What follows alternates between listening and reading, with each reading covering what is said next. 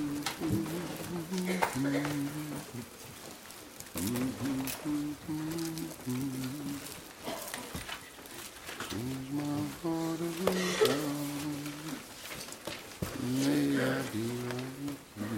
morning.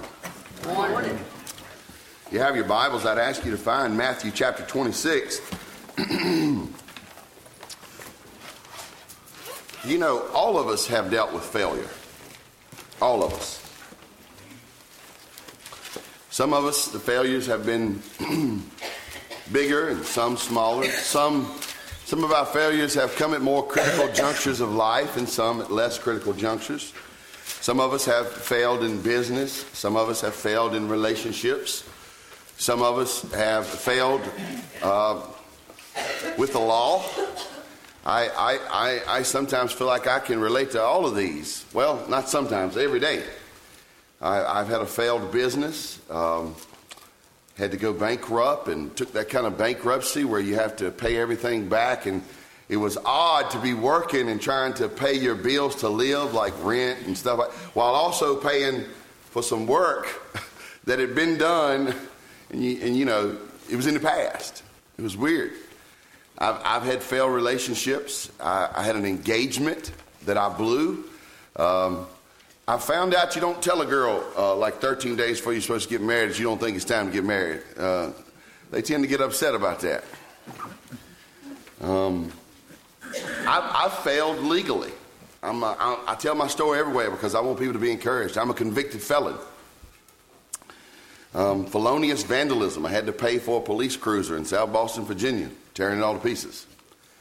It was either that or go to jail for a couple of years for several assault charges that I was really guilty of. I was in an elongated legal battle. I was still in the Army, but I'd come home and acted the fool one weekend, and I also had a legal battle going on in the Army at the same time that wound up seeing me demoted and lost pay for several months. I have failed. And I don't mind telling my story because especially in Christ, failure will never be the end of my story.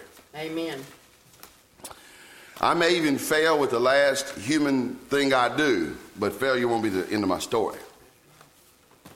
So I think it's important to face the Lord and tell our stories with earnestness and sincerity, with truth, without pulling any punches, and without caring what anybody else thinks. Now that's a critical thing. Amen. That's a critical thing. You know, my face was front page of the paper. One of the most hurtful things that ever happened in my life was my grandmother says, "You embarrassed me." Boy, that hurt because she was one of my heroes. But what's happened since then is I met the Lord Jesus, and I found acceptance in him where I found rejection in people. I found forgiveness in him where I only found bitterness and regret with people. So whatever your failure might be, and maybe it's not as big as mine, or maybe it's bigger than mine, maybe it's different than mine, the solution for you and I are actually the exact same. You face it in the Lord. You don't run from the Lord and face it. Because if you face it in the Lord, you're going to find a partner in love and forgiveness there. You're going to find somebody who can and will restore you. You're going to find in the Lord Jesus someone who will give you hope. You're going to find in the Lord Jesus somebody who will make failure not the end of your story. But if you do not face it in the Lord, it is highly likely you will only face it in yourself, or you will face it with people, and you will despair. And the root of bitterness in the minimum will sink into your life, will take root in your life. Or maybe that sort of thing where you loathe yourself forever because of your failure, or you blame it on somebody else and loathe them for the rest of your life. But whatever failures we might face in life, there's no greater failure than to fail with the Lord. Right. I find it encouraging today to look at the story of Peter and Judas. We already know their stories in general. I pray it's one of those mornings where I'm just reminding you of things you already know. We know their stories in general, but maybe the specifics will speak to us. We see one man in Peter, who fails miserably and is restored magnificently. And we see another man who fails miserably, and his demise is sad and great. So let's jump into the passage. It's a little bit long, but it's worth our time this morning. Matthew 26, beginning at verse 69. Now Peter was sitting outside in the courtyard, and a servant girl came up to him and said, "You also were with Jesus the Galilean." But he denied it before them all, saying, "I do not know what you mean."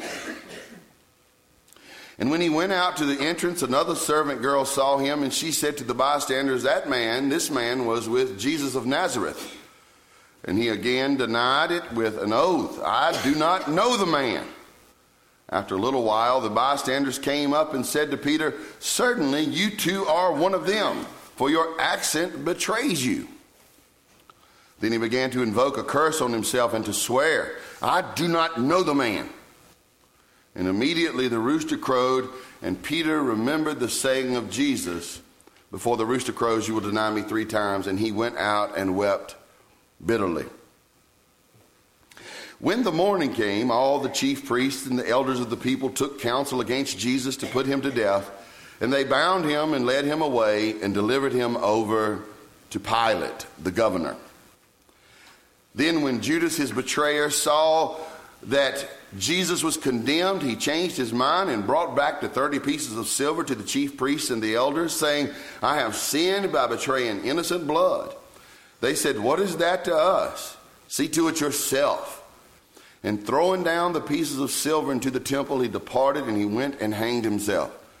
But the chief priests, taking the pieces of silver, said, "It is not lawful to put them into the treasury, since it is blood money." So they took counsel and bought with them the potter's field as a burial place for strangers. Therefore that field has been called the field of blood to this day.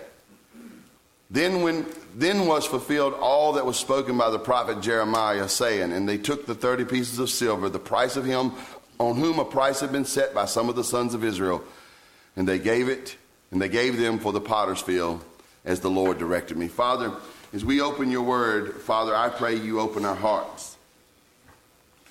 We understand that to be under the reading and teaching of the word is a spiritual endeavor, and it needs a spiritual strength. We need illumination. We need revelation. We need a touch from heaven. So God, make this more than a time where we pass enduring what's being said. Father, rather than that, speak to our hearts as only you can and make the truth come home to us. In Jesus I pray. Amen and amen. Amen. This morning I want to first look at the failure of Peter. The failure of Peter is really close to me. You know why? Because I like Peter. Peter's got a big mouth. You know, I feel like me and Peter could hang out. Pete and me could be homeboys. We could ride up and down Madison Boulevard yelling out the window at people. So I like Pete. And I like that, and you know, you remember he's the guy that says, I'll never turn my back on you. And I kind of like that. It's a bold assertion. When they came to Jesus, you know, Peter had to have been somewhere from around Cepho, because when they came to Jesus, he pulled out a pocket knife and cut a man.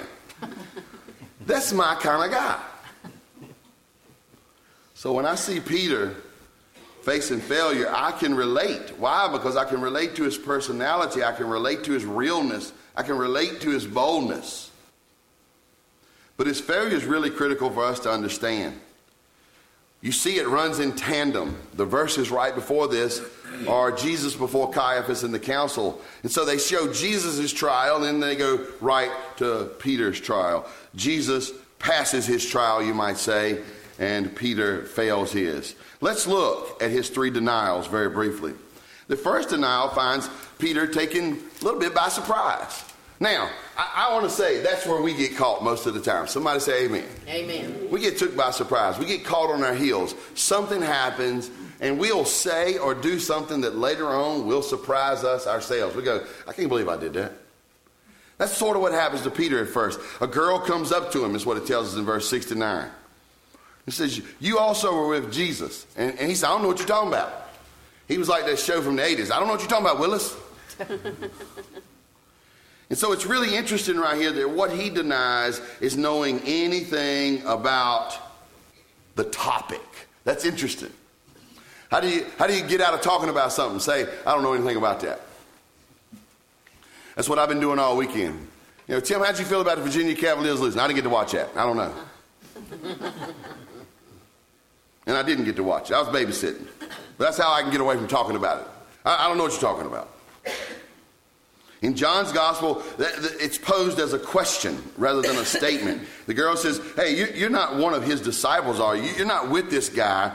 And it's easy for Peter to reply, no, I'm not. I'm not with them. He just plays dumb. It's his second denial that begins to take a little bit different shape. He's not caught by surprise at this point. And the scripture tells you another person walks up to him. And she says, this is another servant girl. She says, this man was with Jesus of Nazareth. It's a point blank accusation. You ever want to find out who your friends are, get in trouble with the law? You ever want to, you ever really want to find out who you are, lose your license? Been there and done that too. You'll find out real quick. Everybody who likes getting a ride don't like giving one. And everybody in the room that has lost their license, he know what he's talking about, because I do. This is not a surprise at this point. This man is in trouble now. Somebody has engaged him again, and here in the vicinity of the gateway, that means the entrance to the area. This is right outside where Jesus is being tried. This is right outside where people are sort of waiting around to see what's going to happen. The question comes again, and he could have said a simple no, except this time he didn't say a simple no. What he said pretty much was, I don't know who you're talking about. You see the difference? The first time is, I don't know what you're talking about.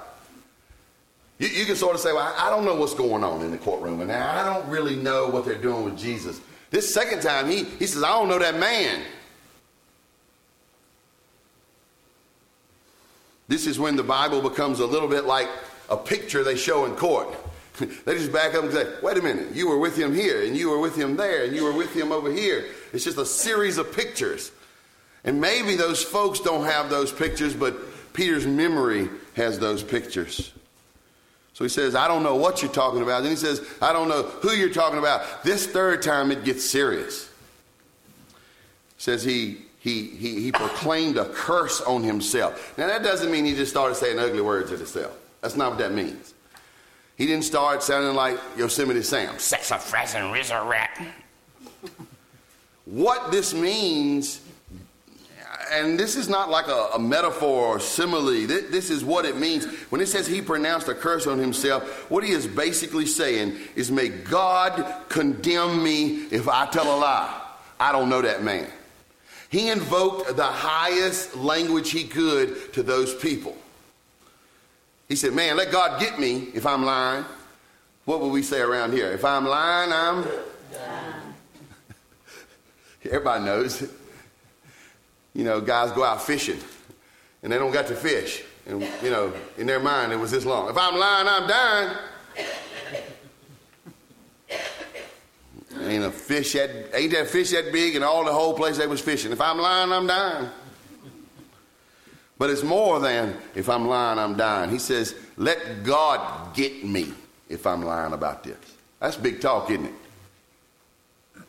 it?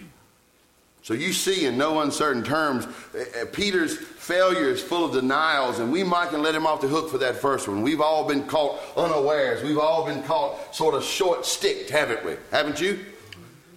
You ever been caught off guard and done something or said something you wouldn't normally do or say? I have. But those second and third times, no way.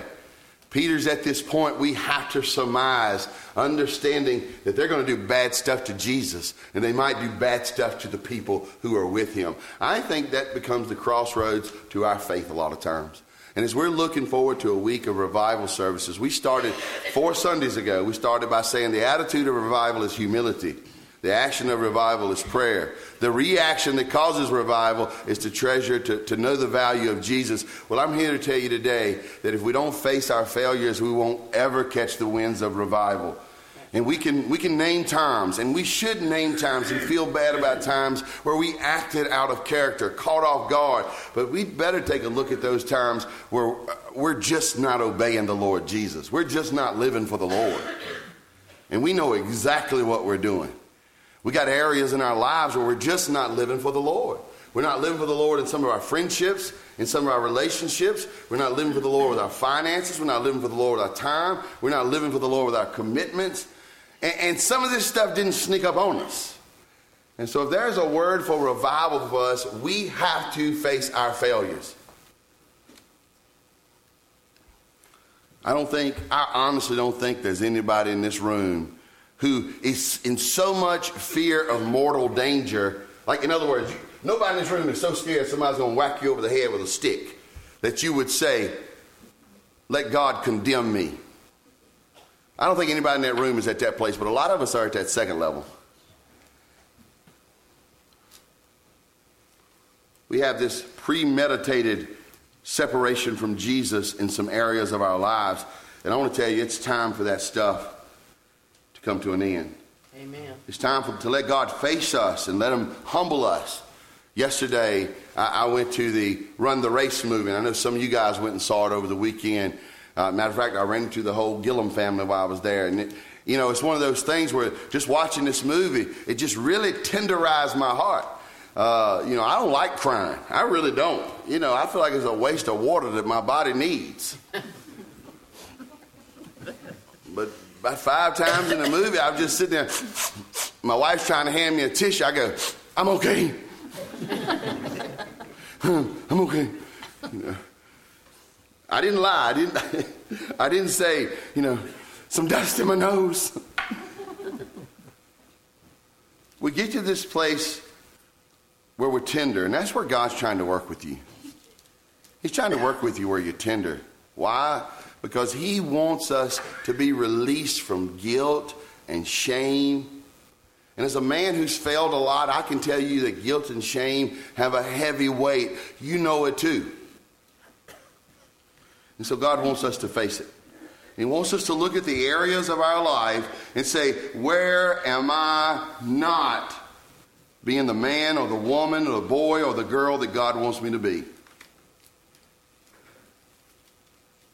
Peter fails by denying Jesus. I want to look at that failure for just a little bit. I want to take a moment to soak in it. He repeatedly and solemnly and vehemently denied the Lord Jesus. He had a position of leadership with the disciples, and he set a bad example for them. Peter denied Jesus despite having warning and prediction that this very thing would happen in his life. And despite his personal resolve, he says, even if everybody falls away, I never would. In spite of that personal resolve, he failed Jesus. 2 things stand out to me. Number one thing that stands out to me was he lost his confidence in Jesus. Anybody ever been there? It's not that you stop believing in him. You stop believing him to the degree you used to believe in him. Let me give you an illustration. You guys are familiar with the story of Martha and Mary and Lazarus. I bring it up a lot because their life story, their friendship with Jesus informs me a lot. Martha comes out to meet Jesus, right? After Lazarus had died, and she says, if you had been here, my brother wouldn't have died. If you had been here. You see, you hear in her words this root of some sort of bitterness, of unbelief. It's grabbing hold to her. If you had been here, Jesus. She's got one of these moments where she's lost a little bit of confidence in him. She's lost confidence in their friendship. All of you guys, myself included, we have places in our life where we're desperately disappointed that God didn't do what we wanted him to do. We've been there. And I think Peter's in no different place. They've seen Jesus walk on water. They've seen Jesus tell a storm to sit down and hush up. They've seen him cleanse leprosy, cast out demons, raise the dead. Why is he sitting in here and letting these people do this? So he's losing confidence. We've all been there. We've all been there where we wonder, why God won't do like we think he ought to do. So I can relate. So he failed. His failure happened because he began to lose confidence in Jesus. Secondly, Peter had too much confidence in himself. We all know the story. I used to play a lot of sports. And there is often a very fine line between confidence and arrogance. And I crossed it a lot. I love confidence. Amen. Don't you love confidence? Don't you like feeling like you know who you are and you know what you're doing and you're just going to go do it? I like that feeling. Sadly, I honestly have, especially in the realm of sports, I have liked arrogance. Especially when I played football, I'd feel like I'd have to get my head sort of psyched up so I could take the pain, because running as fast as you can into each other is abnormal. I don't know if you know that. If you don't know it's abnormal, when y'all go to Sunday school in a few minutes, just everybody take turns jumping up and running into each other. I can relate to Peter's confidence, and after walking with Jesus for a while and seeing the things he saw, I imagine some of it was arrogance. The problem is confidence in self will fail you when self fails. And so here we see Peter. He's failed. He says, hey, I'll never leave you. I'll never forsake you. I'm going to be there to the bitter end. He wasn't the only one that said that. It says in the scriptures that the other disciples joined in. Even in the story in John 11, doubting Thomas, as we call him, he says, Jesus, we'll go back to Jerusalem with you, even if they kill us all. Always makes me think of Eeyore. Let's go with Jesus, even if we die.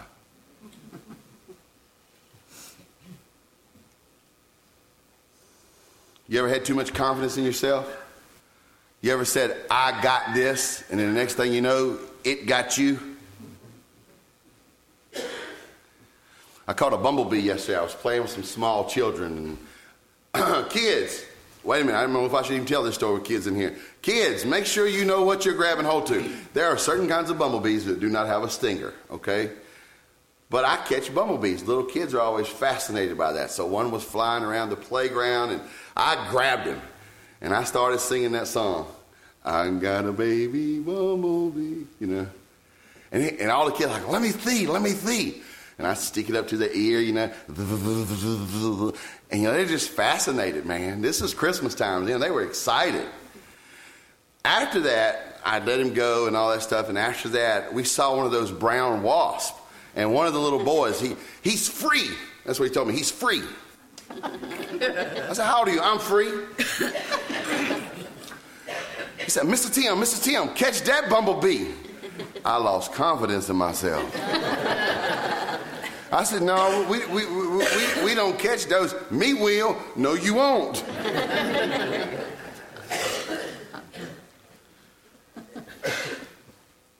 Confidence and then the sting, right? Anybody ever been there besides me? Confidence, then the sting? Yeah. I'm going to do this. I'm never going to do that.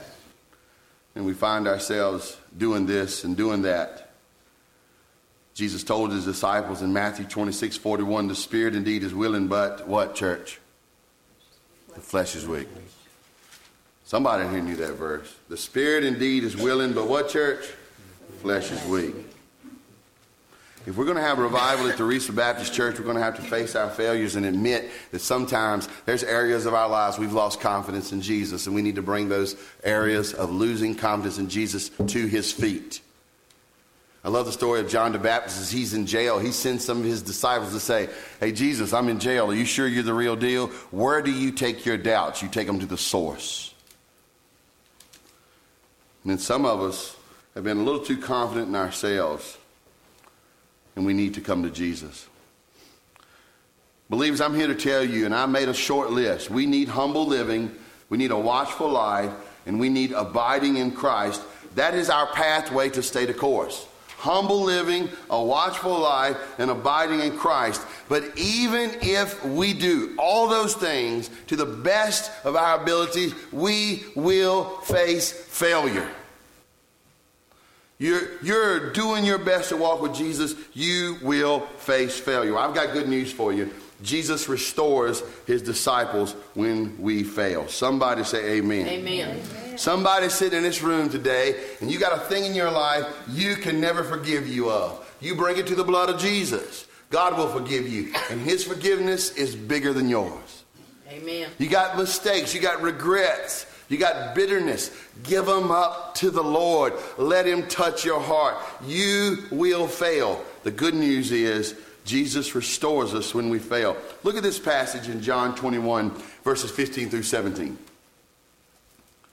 When they had finished breakfast, Jesus said to Simon Peter, Simon, son of John, do you love me more than these? He said to them, yes, Lord, you know that I love you. Jesus said to him, feed my lambs. Jesus said to him a second time, Simon, son of John, do you love me? Peter said to him, yes, Lord, you know that I love you.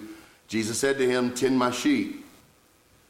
Jesus said to him a third time, Simon, son of John, do you love me? Peter was grieved because he said to him a third time, do you love me? And Peter said to Jesus, Lord, you know everything.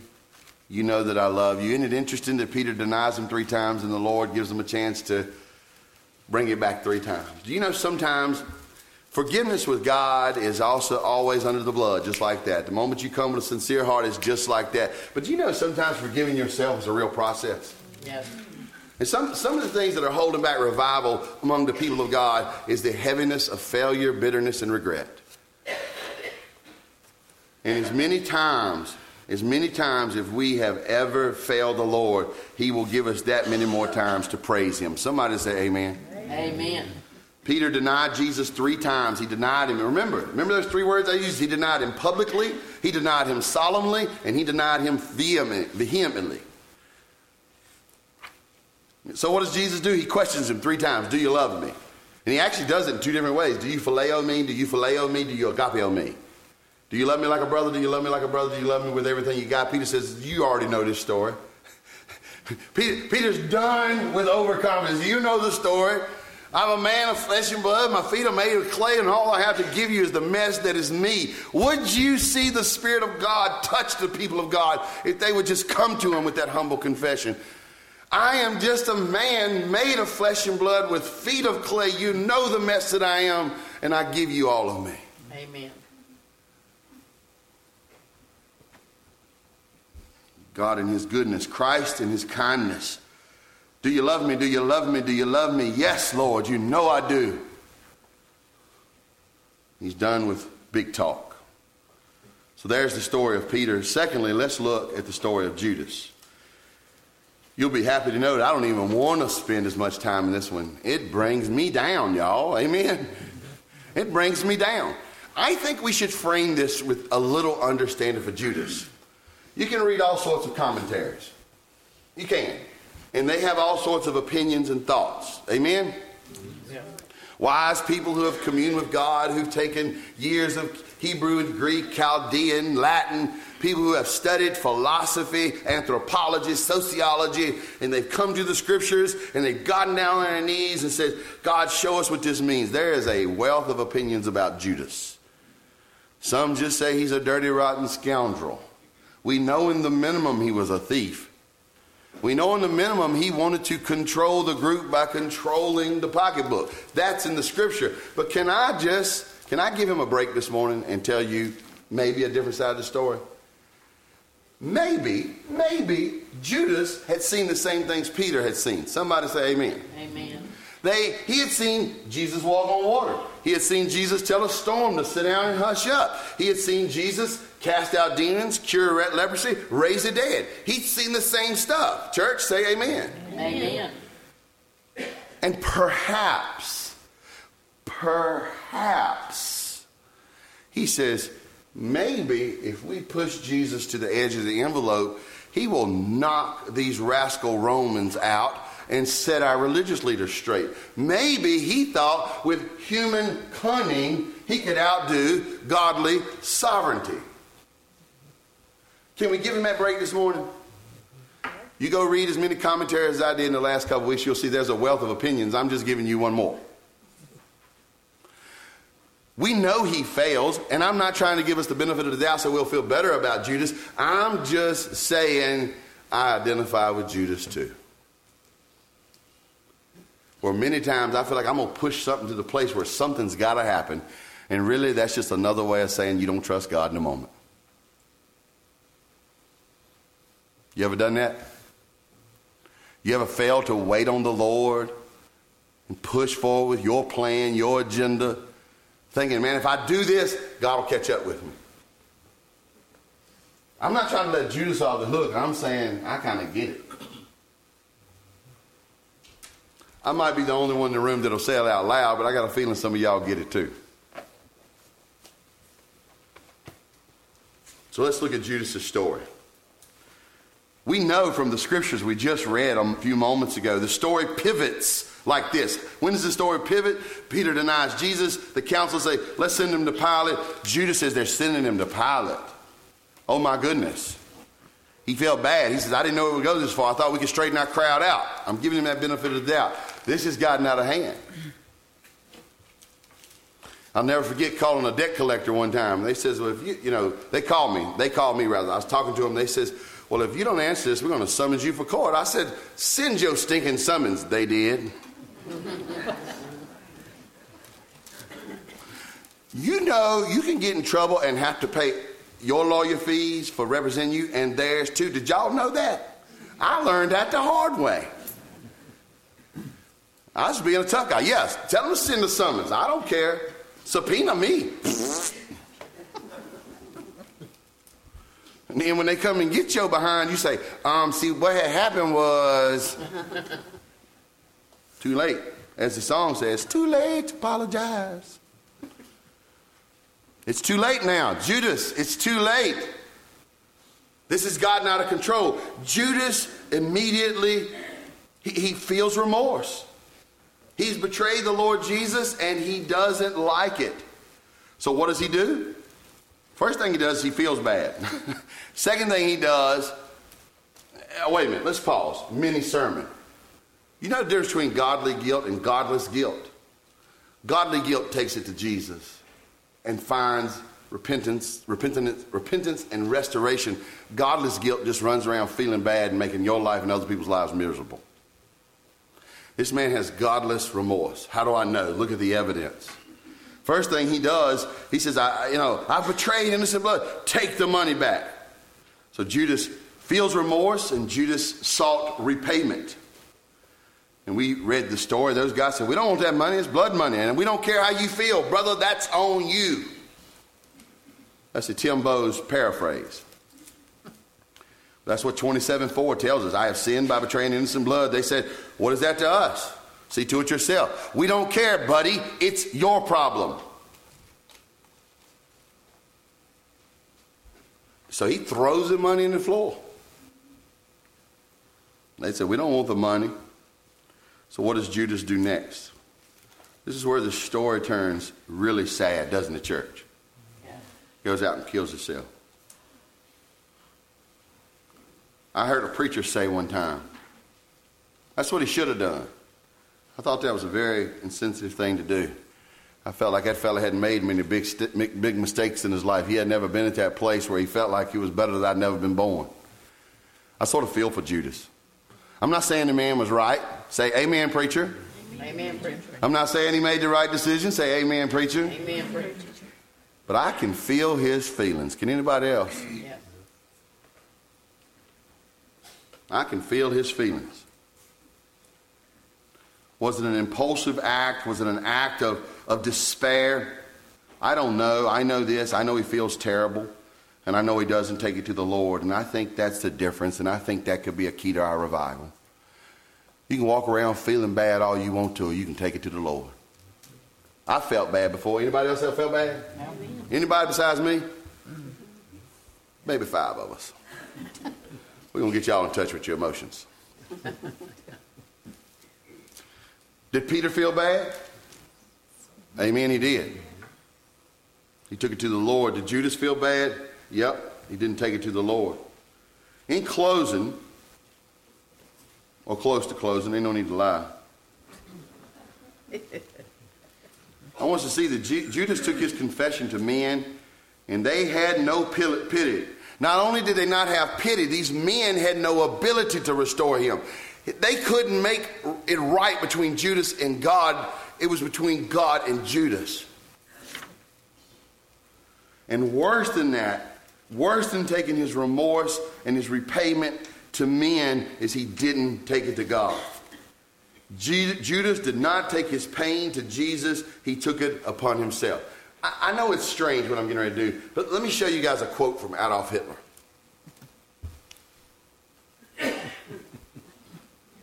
A quote from Adolf.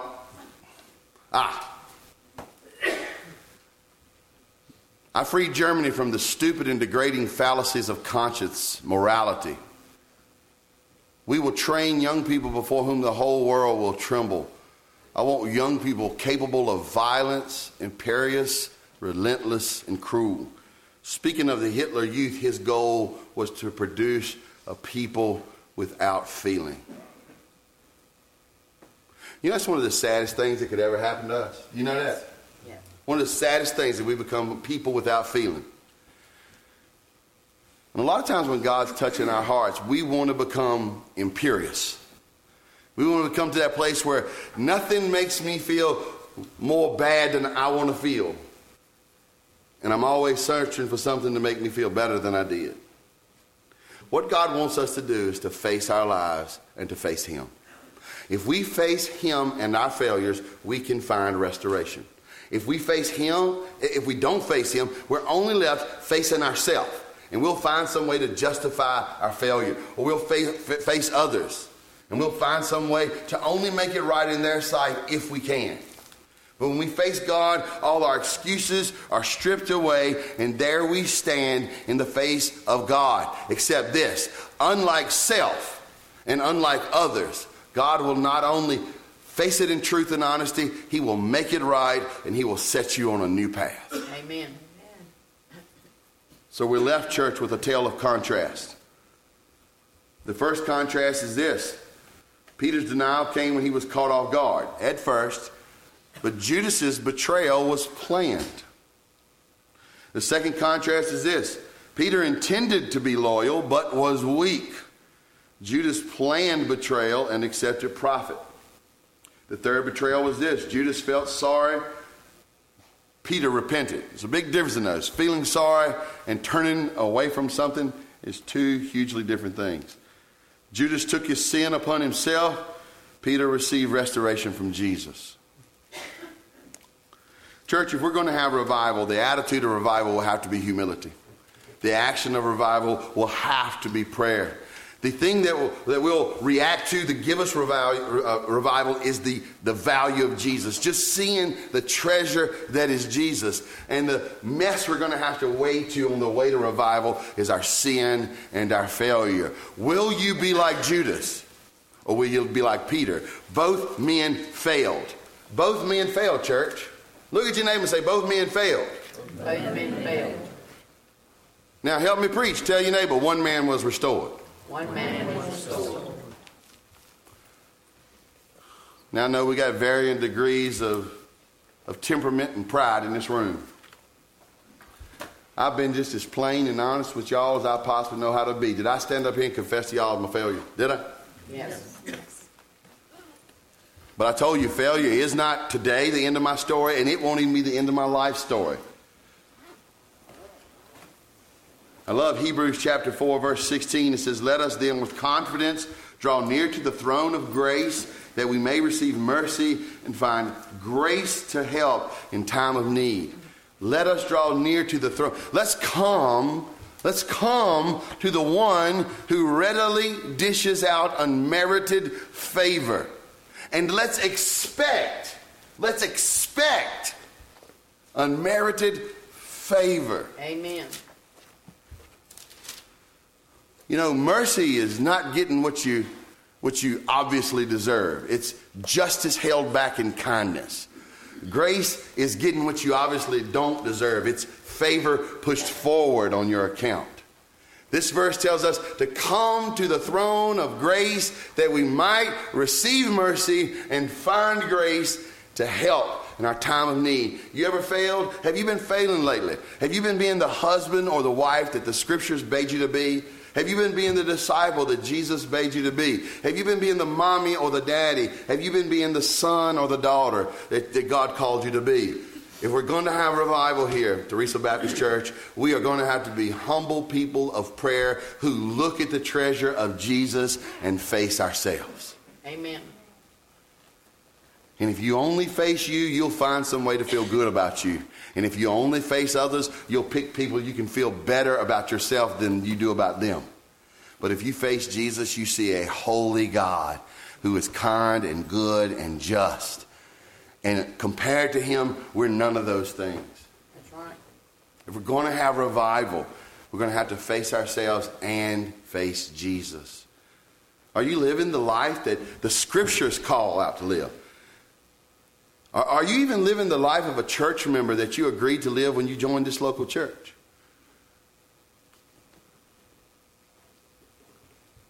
Are you kind? Do you tithe? Are you involved? Do you serve? Are you part of things? If we're really going to get revival, the Spirit of God is just going to have to touch us, and it's going to be so painful. I've had 17 knee surgeries. I was playing with some kids in the grass yesterday, and every move reminded me of several of those surgeries. The best surgery I ever had in my life was when God ripped out that heart of stone and implanted in me a heart of flesh and caused me to feel him and to see things. The world even tasted different after God got a hold of me. Amen. And it was so hard, and it was so painful, and it was so good. Amen. It's so good to walk with God. It's so good. You could write my sins across the sky with one of those airplanes, and I don't care. I don't care because I know who I am in Jesus, and that's so freeing, church. Amen. People bring up to me all the time, won't you the guy that did all that mess in South Boston? Yep. I'm totally ashamed, totally disgraceful. God loves me. Ain't God good? Amen. You ready to face Jesus, Teresa Baptist Church? I like the old hymn. Do you know him today? What's it say? Do not turn him away. I like how we're singing Amazing Grace. You ever thought about that line that says, grace that taught my heart to? And grace did what else? My fears relieved. Do you know to come to a place of godly fear, godly remorse, godly sorrow, that is a gift from the Holy Spirit. Church, over the next few days, let's don't run from that, but when he sends that, let's run to him. Amen. Do you know him today? Have you ever submitted your life to the living God? I'm flesh and bones, and my feet are made of clay. You see the mess that's me, take me as I am. And God help me, don't leave me like that. Have you ever come and believed on the blood of Jesus to forgive you of your sins and the resurrection of Jesus to give you life? He downloads it to us by faith, and then we come with our lives. Have you done that? How about you, believers? What business do you need to do with the Lord Jesus this morning? Some of you guys need really practical things. You've withheld yourself from the waters of baptism. Be obedient to the Lord Jesus. Some of you got issues of your discipleship you need to get straight. Your giving, your attendance. Some of you guys need to join this church. The Holy Spirit wants you to be committed, a committed servant here. Believers, there's tons of business, and it's all very personal. Some of you guys have been hanging on in your marriage, but you hadn't been hanging out with Jesus in it. Some of you guys are dragging your kids to 1,000 hobbies, but you're not raising them up in the fear and the admonition of the Lord. I could go on and on. I trust the Holy Spirit to be real personal this morning. If we're going to get to revival, we need humility, prayer. We need to respond to Jesus, and we need to face him with our failures. As we stand and sing our hymn of invitation, I trust the Holy Spirit to do what only he can. Father, move in our midst. In the name of Jesus, I pray. Amen.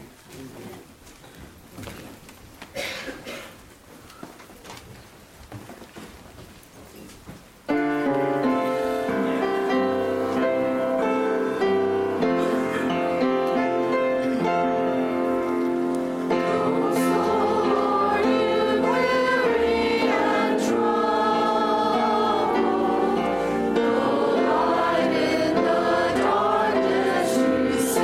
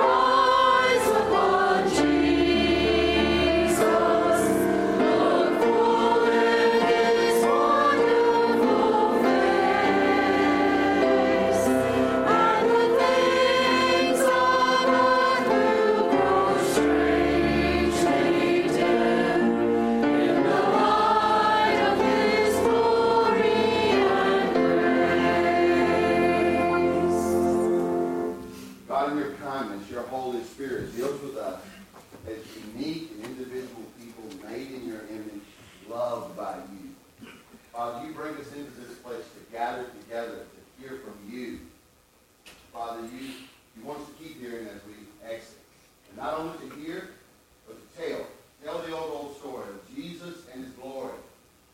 So, Father, as we move into Sunday school and as we leave this building today, make us missionaries to our families, to our communities, and our workplaces. Commission us for thy divine labor. And God, bring revival to the Teresa Baptist Church and make a wildfire come across Person County. In Jesus we pray.